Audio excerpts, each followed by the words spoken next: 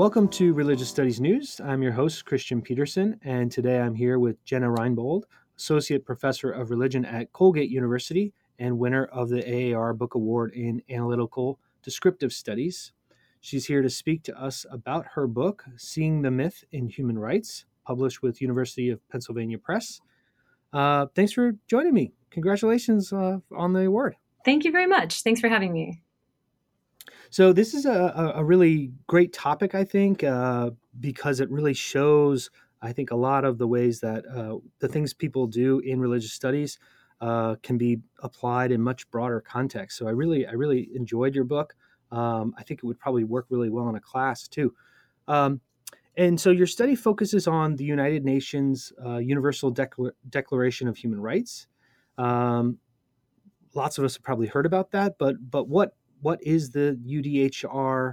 What's the context in which it was produced? What kind of things do we need to just start to understand your project? So the UDHR was a document that was created in 1948, and it was an extension of a project that got started with the creation of the United Nations and the 1945 United Nations Charter. So there's a portion in that charter that talks about that sort of hands over to the United Nations the task of setting up a commission for the promotion of human rights is how the charter puts it. And the first commission on human rights was created out of that mandate by a subset of the United Nations, and their task was to basically formulate what at the time was referred to by the creators as a kind of international declaration of human rights, or an international covenant of human rights. So the first Commission on Human Rights was put together, and over a 2-year period, they put forth a number of drafts and had numerous meetings and conferences to talk about the language and figure out what exactly this international Bill of Rights would have to say, and how it would serve as a mechanism to protect human rights and to create a kind of new international landscape based upon the rights of human beings rather than based upon the sovereignty and the rights of states. That was one of the things that it was intended to push against, was the idea was the emphasis within the international order on state sovereignty, and instead to shift that focus to thinking about individuals as the kind of locus of international law. So after 2 years and a huge amount of meeting and kind of wordsmithing in this document, what we have in 1948 is the ratification of the Universal Declaration of Human Rights. And I would say that one of the things that's important to understand about this document, and one of the things that generated my initial interest in writing about it and exploring it, is that throughout the negotiations of the first Commission on Human Rights, there was a contingent of that that really wanted to have an enforceable document. So the hope was to create a document that states would sign into with a kind of strong intention of actually of enforcing and understanding that document to be an international legal document. What ultimately ended up happening was the creation of a declaration instead. And a declaration is something different. The declaration was understood not to have any particular specific enforcement mechanisms attached to it, but would instead be a declaration. It would be a declaration of a set of commitments and values. And so one of my interests in that document was the way in which this non-enforceable set of rights and principles has come to command a particular kind of moral and I would say even legal authority within the world, despite the fact that it's not a document that has any enforcement mechanisms attached to it. Yeah, it's really interesting how you tackle this, and this is where this idea of myth, which of course in religious studies is kind of a well-worn category. So you talk about the many ways that myth is understood, but how do you define it and kind of utilize it as an analytical category in your study? So one of the first hurdles, I think, to thinking about the Universal Declaration of Human Rights as a kind of political myth is obviously the fact that myth has a particular kind of connotation outside of the study of religion that many people, myself included, are sort of loath to associate with human rights, right? The notion that myths are pretend things, or they're maybe even like manipulative or duplicitous kinds of narratives. And so so it was very important to me to make clear that in thinking about myth, within religious studies scholarship, that's not what people mean by myth, right? Myth is not something that is not a term to designate a fallacious or a unreal kind of a narrative. And so I was drawn to the kind of socio-functionalist categorization of myth as a narrative that serves particular kinds of purposes and exhibits certain kinds of characteristics, but the categorization of which is not dependent upon any particular substance.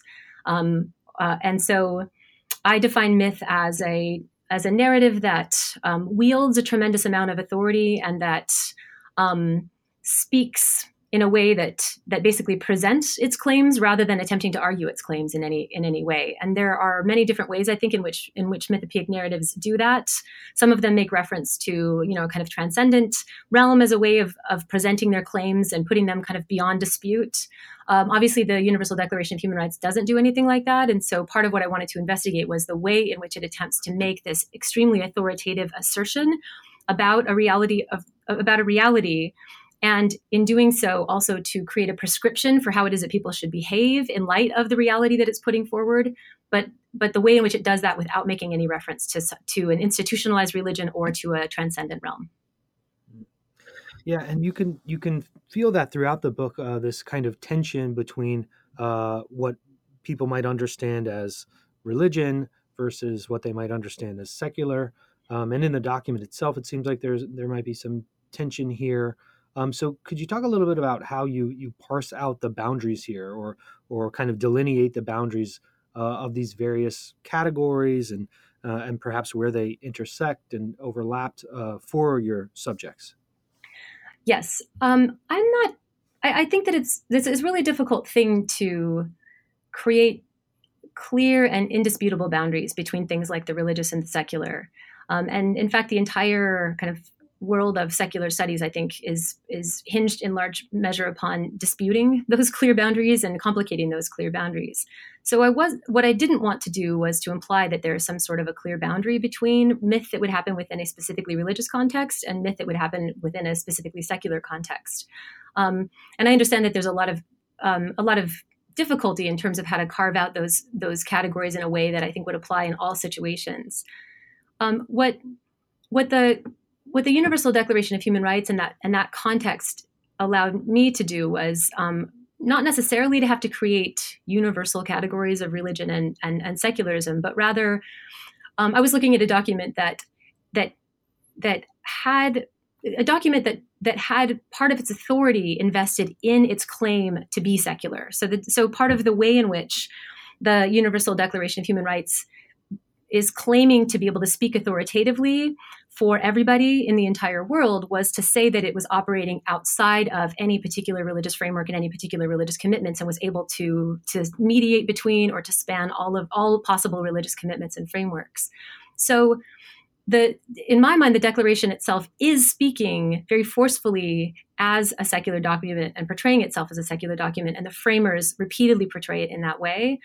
And so, to some extent, the way that I attempted to create a boundary between the religious and the secular, or to figure out what I was talking about when I talked about a secular realm, was simply to take the framers of the UDHR at their word, that they were creating a document that, in fact, was disengaged to some extent from any particular religious worldview or orientation, and was instead a mediator of all possible religious worldviews.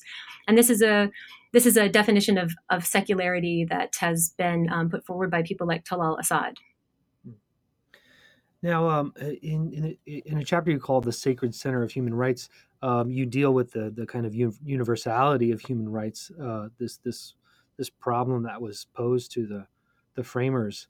So how did they deal with the idea of human flourishing across cultures, and how do they go about sacralizing in a way human dignity?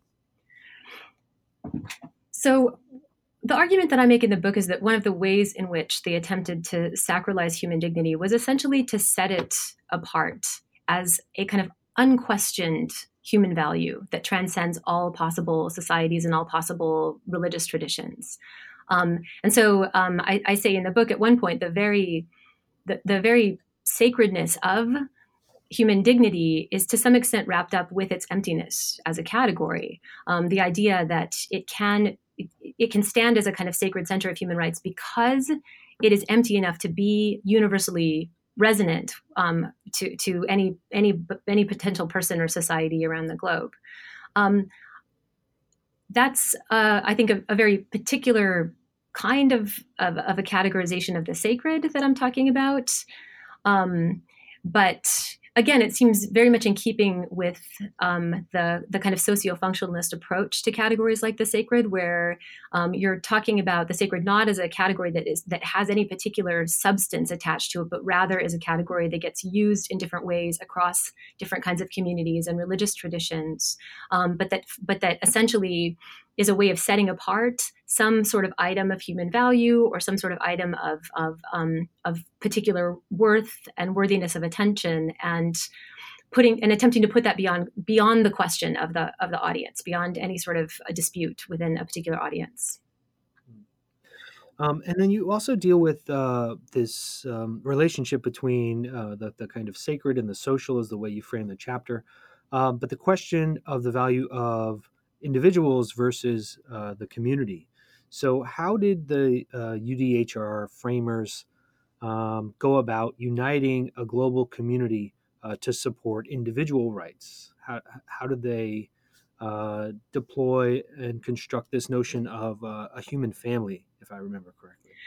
Yeah, the human family strikes me as a really important mechanism within this document because the as I said before, the UDHR was intended to be a document that would articulate a kind of would present an articulation of human worth that was not dependent upon one's membership within any particular community or within any particular nation, and at the same time would would be able to span lots and lots of different kinds of conceptions of human community, and that is an extremely difficult thing to do. The way that the human family is articulated within this document, it surfaces within both the preamble and within one of the articles of the document, is to essentially create a kind of globalized category of human community, and to call upon people to imagine themselves in a human community that would be befitting a world in which all individuals are understood to be sacred. So it's an attempt to, I think, balance out the commitment that all people might have toward more localized communities, and then to reorient and reconnect those localized commitments to a kind of global sense of community. The question of whether the Declaration is successful in doing that, I think, is a completely different question to some extent, and I spend some time in the book questioning, whether or not that's something that can be successfully done in the way that the Commission attempts to do it, because the way the Commission attempts to do it is to invoke a notion that is sort of intimately familiar potentially to all humans, right? The notion of human family is something that everybody should in theory be familiar with, and that should be capable of resonating with everybody. Whether or not a global community consisting of all humans can also be understood and resonate and kind of sort of strike us in the same effective way as the notion of a human family is a really interesting and live question. It's not something that I attempt to settle in the book, but rather what I'm interested in doing in that chapter is to show that the First Commission on Human Rights did not imagine the sacredness of the individual to be something that then individualizes everybody, but rather brings everybody together into a particular kind of community, at least ideally. Yeah. Now, in the next chapter, you return to this kind of challenge that you brought up earlier of kind of a non-binding document. It's right as opposed to a legal document. It's just a declaration. The challenge of executing these ideals that are being put forth into some sort of political practice. So how do we go about preserving the human family, ensuring human rights globally in this sense that we don't have any legal authority? So. And I think in this chapter, you also focus on this kind of this idea of the rule of law, which plays an important role in the document's vision. Uh, how does that play into this kind of challenge? So the argument that I make in this chapter is that while the Declaration itself does not is not a document that has any legal mechanisms attached to it, and it doesn't launch any legal mechanisms immediately upon its creation, um, it is nevertheless suffused with a kind of legal language. In fact, you see the language of law permeate many of the Declaration's articles, and then in the preamble, there's a mention of of access to the rule of law. So the argument that I make is that um, because or in the face of a lack of legal mechanisms of enforcement, what this document does is to attempt to sort of link up each individual to an idea of the rule of law. In fact, to sort of give each individual a kind of legal personality that one has by virtue of being human, and it gives one should, in theory, give one access to any sort of legal mechanisms that are already in existence. And so the document, so the Declaration is attempting to kind of open up the rule of law and legal justice and a legal personality to all individuals, rather than attempting to create a different type of a legal system. And this allowed me to bring in some work, some very seminal and famous theory about the law from people like Hannah Arendt, who have talked about the idea of the right to have rights, and that as being a kind of principle that's connected in some way to the notion of universal human rights. Now, in the conclusion, you call the making and unmaking myth. So the unmaking of this UDHR myth. So help us understand what you mean by this, and then tell us about how uncovering the generative logics of a political myth can help us think about its social consequences. Well, one of the things that I'll say is that the myths depend to some extent on a kind of effacement of their historical contingency and of their political contingency. And so I was well aware of the fact that one of the kind of ironies of engaging in a project like this is that in highlighting and exploring the political and historical contingencies of the creation of the Universal Declaration of Human Rights, I was also, to some extent, sort of compromising its status as a document that's claiming to speak from a position from a kind of naturalized position about how the world is. So that's really what I'm making reference to when I talk about unmaking the myth. I don't at all mean to imply that I imagine that this book has unmade human rights in any way whatsoever, but rather that it has.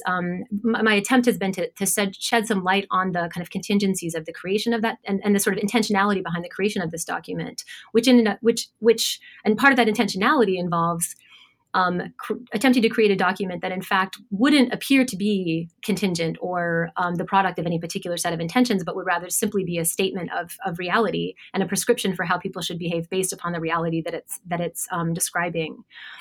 So there's a little bit of I think tension and irony involved in the entire project itself, and that was something that I was attempting to capture in the conclusion.